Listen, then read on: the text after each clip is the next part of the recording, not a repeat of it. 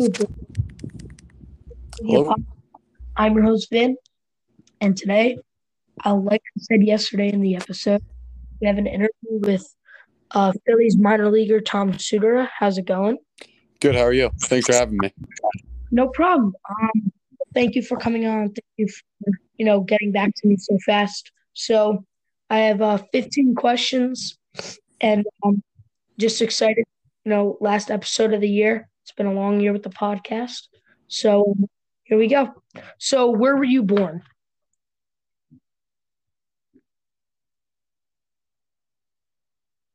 Hello? Hello? Yeah. You- Oh, I said I was born in Waterford, Connecticut, where I've lived basically my whole life, aside from when I'm traveling for the Phillies. Okay. Yeah. So as a kid, who was your favorite baseball team and player? Let's see. As a kid, I'm a big fan of the Reds, other than the Phillies, obviously, because I just love the way Joey Votto plays the game. So I'd say he's my favorite player too. Okay. So like so you grew up in Connecticut. How did you become a Reds fan? Like I said, really like the way Joey Votto played, and I love watching him hit and just play the game. So just watching him through highlights and Sports Center and everything, and then just following baseball, just grew a love to watch the way he plays the game, and then just following the Reds because of him. Definitely, because he's also doing it. He's getting older now. He's on the older side of the baseball. A lot of the young guys are becoming the faces, but he's still out there getting 30 plus home runs a year. So, who inspired you to play baseball when you were a kid? Let's see. Well, I got into baseball because my dad and my grandfather were big advocates for baseball, and they did a lot in our town, like through Little League and local rec leagues. But if I had to choose a professional baseball player, it'd probably be, let's see, probably Pedro Martinez. Just loved watching him pitch for the Red Sox and the way he threw and his aggressiveness on the mound every game. Okay, so that now we're gonna get into more present. How did you feel getting put onto a minor league roster? It was awesome. The day I signed, it was very surreal just having that opportunity to go from college ball, which not many people get to do in this country, then to professional ball, which even less people get to do. Just an honor every day to be able to play at such a high level, and knowing that any day it could be taken away. So just taking it in every second you can. Yeah. So, you played with the Jersey Shore Blue Claws this year, Mm-hmm. and so who was the hardest batter to face? Hardest batter to face. Let's see. Probably. Let's see. There were a couple. Probably Jordan Volpe from the Yankees organization from Hudson Valley Renegades. He had such a good plate presence and an eye at the plate that if he didn't see his pitch, he was either going to foul it off or he wasn't swinging. And he has such a quick hands at the plate that he can get it onto anything and put it on either side of the park, and he can also hit for power. So I'd have to say him. Okay. So, were there any I'm trying to figure out how to word this. Were there any teams that you just were you just struggled? Was it Hudson Valley? No, you guys played a lot of different teams this year, and you said I believe Anthony Volpe, right? Yeah, what I said. I might have said Jordan. Yeah, Anthony yeah, yeah. Volpe, yeah. I got confused. So he's a great player in the Yankees organization. So to have that name, honestly, for you, it's an honor because he's such a great player that if you just get him down, then you're set, man. And I feel like there's so many different players, great players within the Phillies and the Mets that you play with the Cyclones and Hudson Valley for the Yankees and all the different places, the Nationals, the Blue Rocks. I mean, you're going to move your way up. probably this year. We're going to see you in Double A, hopefully. And you know, there's so many different talents that just master it.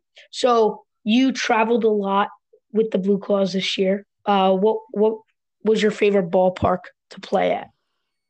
Let's see. I mean, our home field. I would say our home field is probably the best in the league that we played against. But when we went down to Winston-Salem, they're in our league, but they're in the other division. So we went down there just once. But that ballpark was beautiful. It was right outside the city of Winston-Salem. It felt like a AAA ballpark because they had stands throughout the whole place, and the way it was shaped. When we first got there, the dimensions looked like it was going to be a hitter's ballpark, but it actually played really big, so it was nice to pitch at, and the mound was just great to throw off of there.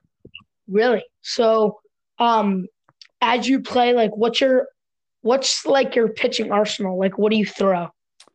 So I throw a fastball, a sinker, a slider, a splitter, and a changeup. And I like to I mix it up a lot. I mean, my biggest thing is I can throw a lot of pitches for strikes. I'm not an overpowering throwing 98, 99. I'm low 90s, but I have a good command, so I can throw any pitch mainly in any count for a strike when I need to, which has been which led to much success for me this past season, seasons past.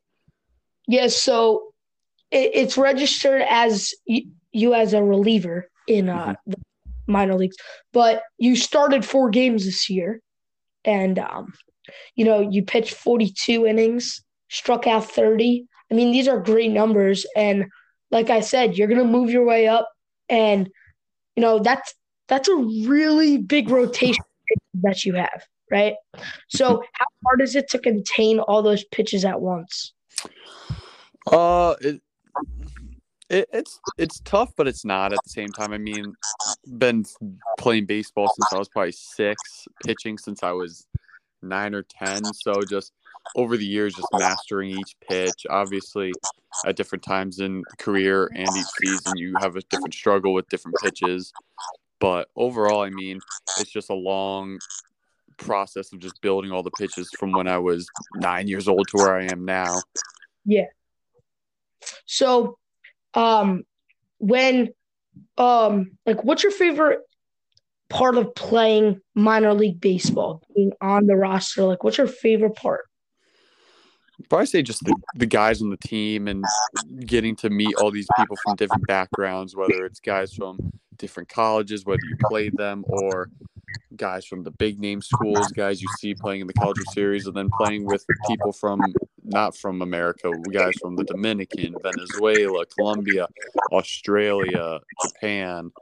It's just you get to meet all these people from different backgrounds and learn about them and their past and their history, and then become friends with them. Yeah. So during like the lockdown, how did you like stay sharp and keep developing yourself as a player during the quarantine? During the quarantine, so that was like a weird time for everybody. I mean, everybody was in the same boat. We weren't playing baseball. No, but there was no summer ball going on.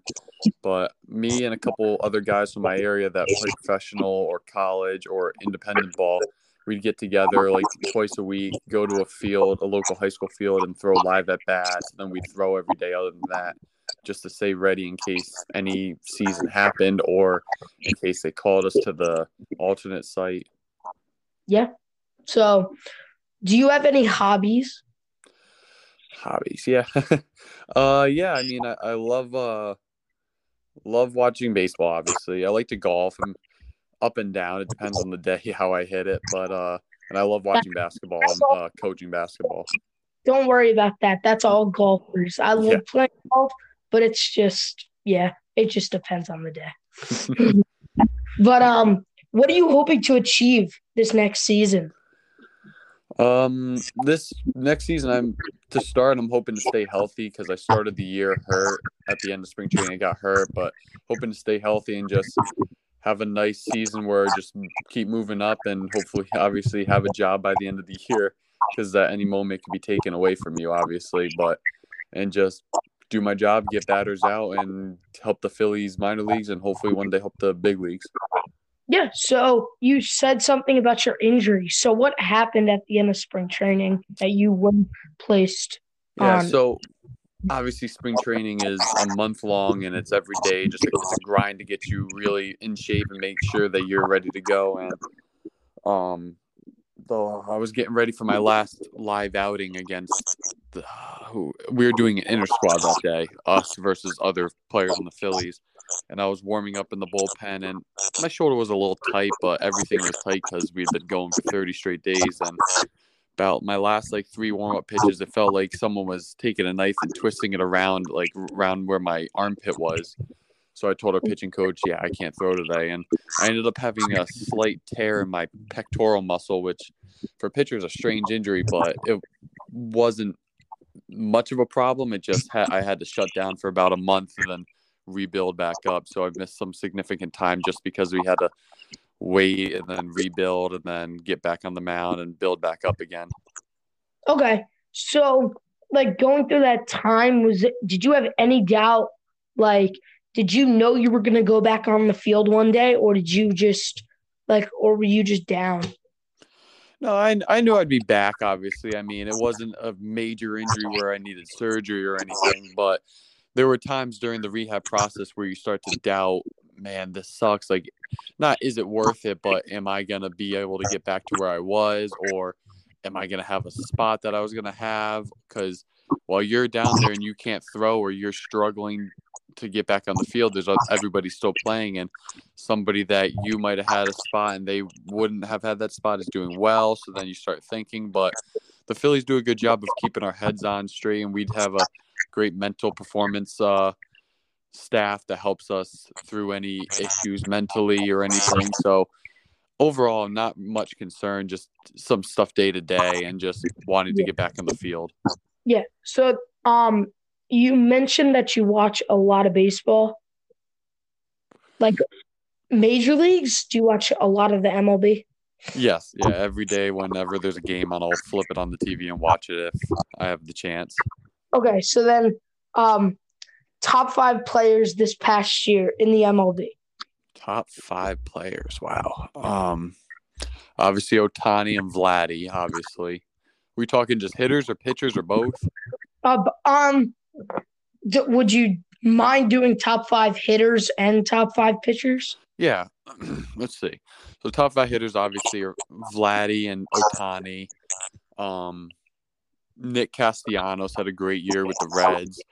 If he just healthy, he would have won MVP. Honestly, Yeah, he had a good year. He struggled, obviously, staying healthy, but at the end of the year, Votto, or the middle of the year, because he got that insane streak where he hit a home run in 9 straight games and 10 out of 11. But so I'd put him in my personal top 5 this year. Let's see.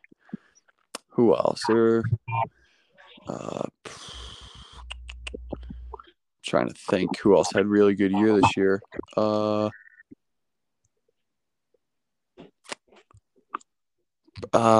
Xander Bogaerts had a pretty good year, so I'd put him up there. all And the right. fifth guy, probably say obviously Harper. Yeah. I don't know how I was missing that one. Obviously Harper, he won MVP and he had a great year and he's done a lot for our organization. Okay. So, question. How about the pitchers though? Pitchers, obviously the 2 Cy Youngs with Robbie Ray and Corbin Burns, but Zach Wheeler had a fantastic year. I personally thought he was going to win the Cy Young award. I was shocked when he didn't. I voted for him, man. He had such a great year, but so underrated. Um, like he's not the guy after a big strikeout to like just scream and yell. You know what I mean? Yeah. Where like Corbin Burns, he gets that big strikeout in the bottom of the 8th, and he's like, "Let's go!" Like Zach Wheeler just keeps it to himself, which I like personally. I don't like this whole screaming and yelling unless it's Trevor Bauer, but like that's a whole different topic right now. We're not gonna Yeah. that. But like he just keeps it to himself, and that's why I voted for him. So Yeah. and then who would be 4 and 5?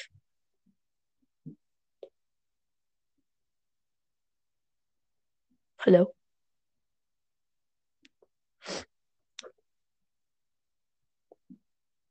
Guys, remember I'm in New Jersey, he's in Connecticut, so hello. Tom. Yeah, there you go. Oh, I just for the audience that I'm in New Jersey, you're in Connecticut, yeah. so Did you hear the last two or no? no, I didn't. I said DeGrom, obviously he got hurt, but before he got hurt, he was in contention for not only a Cy Young, but an MVP season too. And then the last one would probably be Scherzer. Okay, so and then since you follow the MLB pretty frequently, like you said, if there's a game on, if DeGrom didn't get hurt, would the Mets have made the playoffs? Let's see. Since Probably not. I mean, because he's only throwing every fifth day. It's a lot different than a hitter. I mean, pitchers obviously have a big aspect in the game, but their bullpen, similar with the Phillies, like they had their ups and downs, and their starting rotation was up and down. They just couldn't stay healthy. So I think if he stayed healthy, they would have had a better chance, but I don't know if they would have made the playoffs. It would have been very interesting to see. yeah, honestly, because the Phillies, they like fell off at the end a little bit. And then for the Braves, I feel like the biggest turn on for the Braves was like, can we do this thing without Acuna? Mhm. And I mean, obviously they can. But the thing is, I keep hearing people say like trade away Acuna, he didn't do anything, guys. Like he basically carried them through the first, I don't know, like 140 games. Yeah, exactly. He's an unbelievable player, and if I hear it again, I'll make a full blown 25-minute why Ronald Acuna stays in Atlanta podcast episode. Legit. Like, I keep getting messages on Instagram. Yo, like, just stop. He's got to stay in Atlanta because if they get rid of him, their regular season's trash this year. They might be worse than the Marlins this year. Okay? But I feel like him getting hurt, like, and I'm not saying him getting hurt was a good thing. No, tearing an ACL is not a good thing at all. But I feel like it really hit some of the younger guys that like, hey, we actually have to step it up now. We can't just rely on Ronald Acuna Jr. anymore. We have to step up, make those big plays. Like Christian Pache, he really stepped up because he was behind Acuna in center. But that's a whole different topic. Sorry for some. No, it's all good. No, I agree.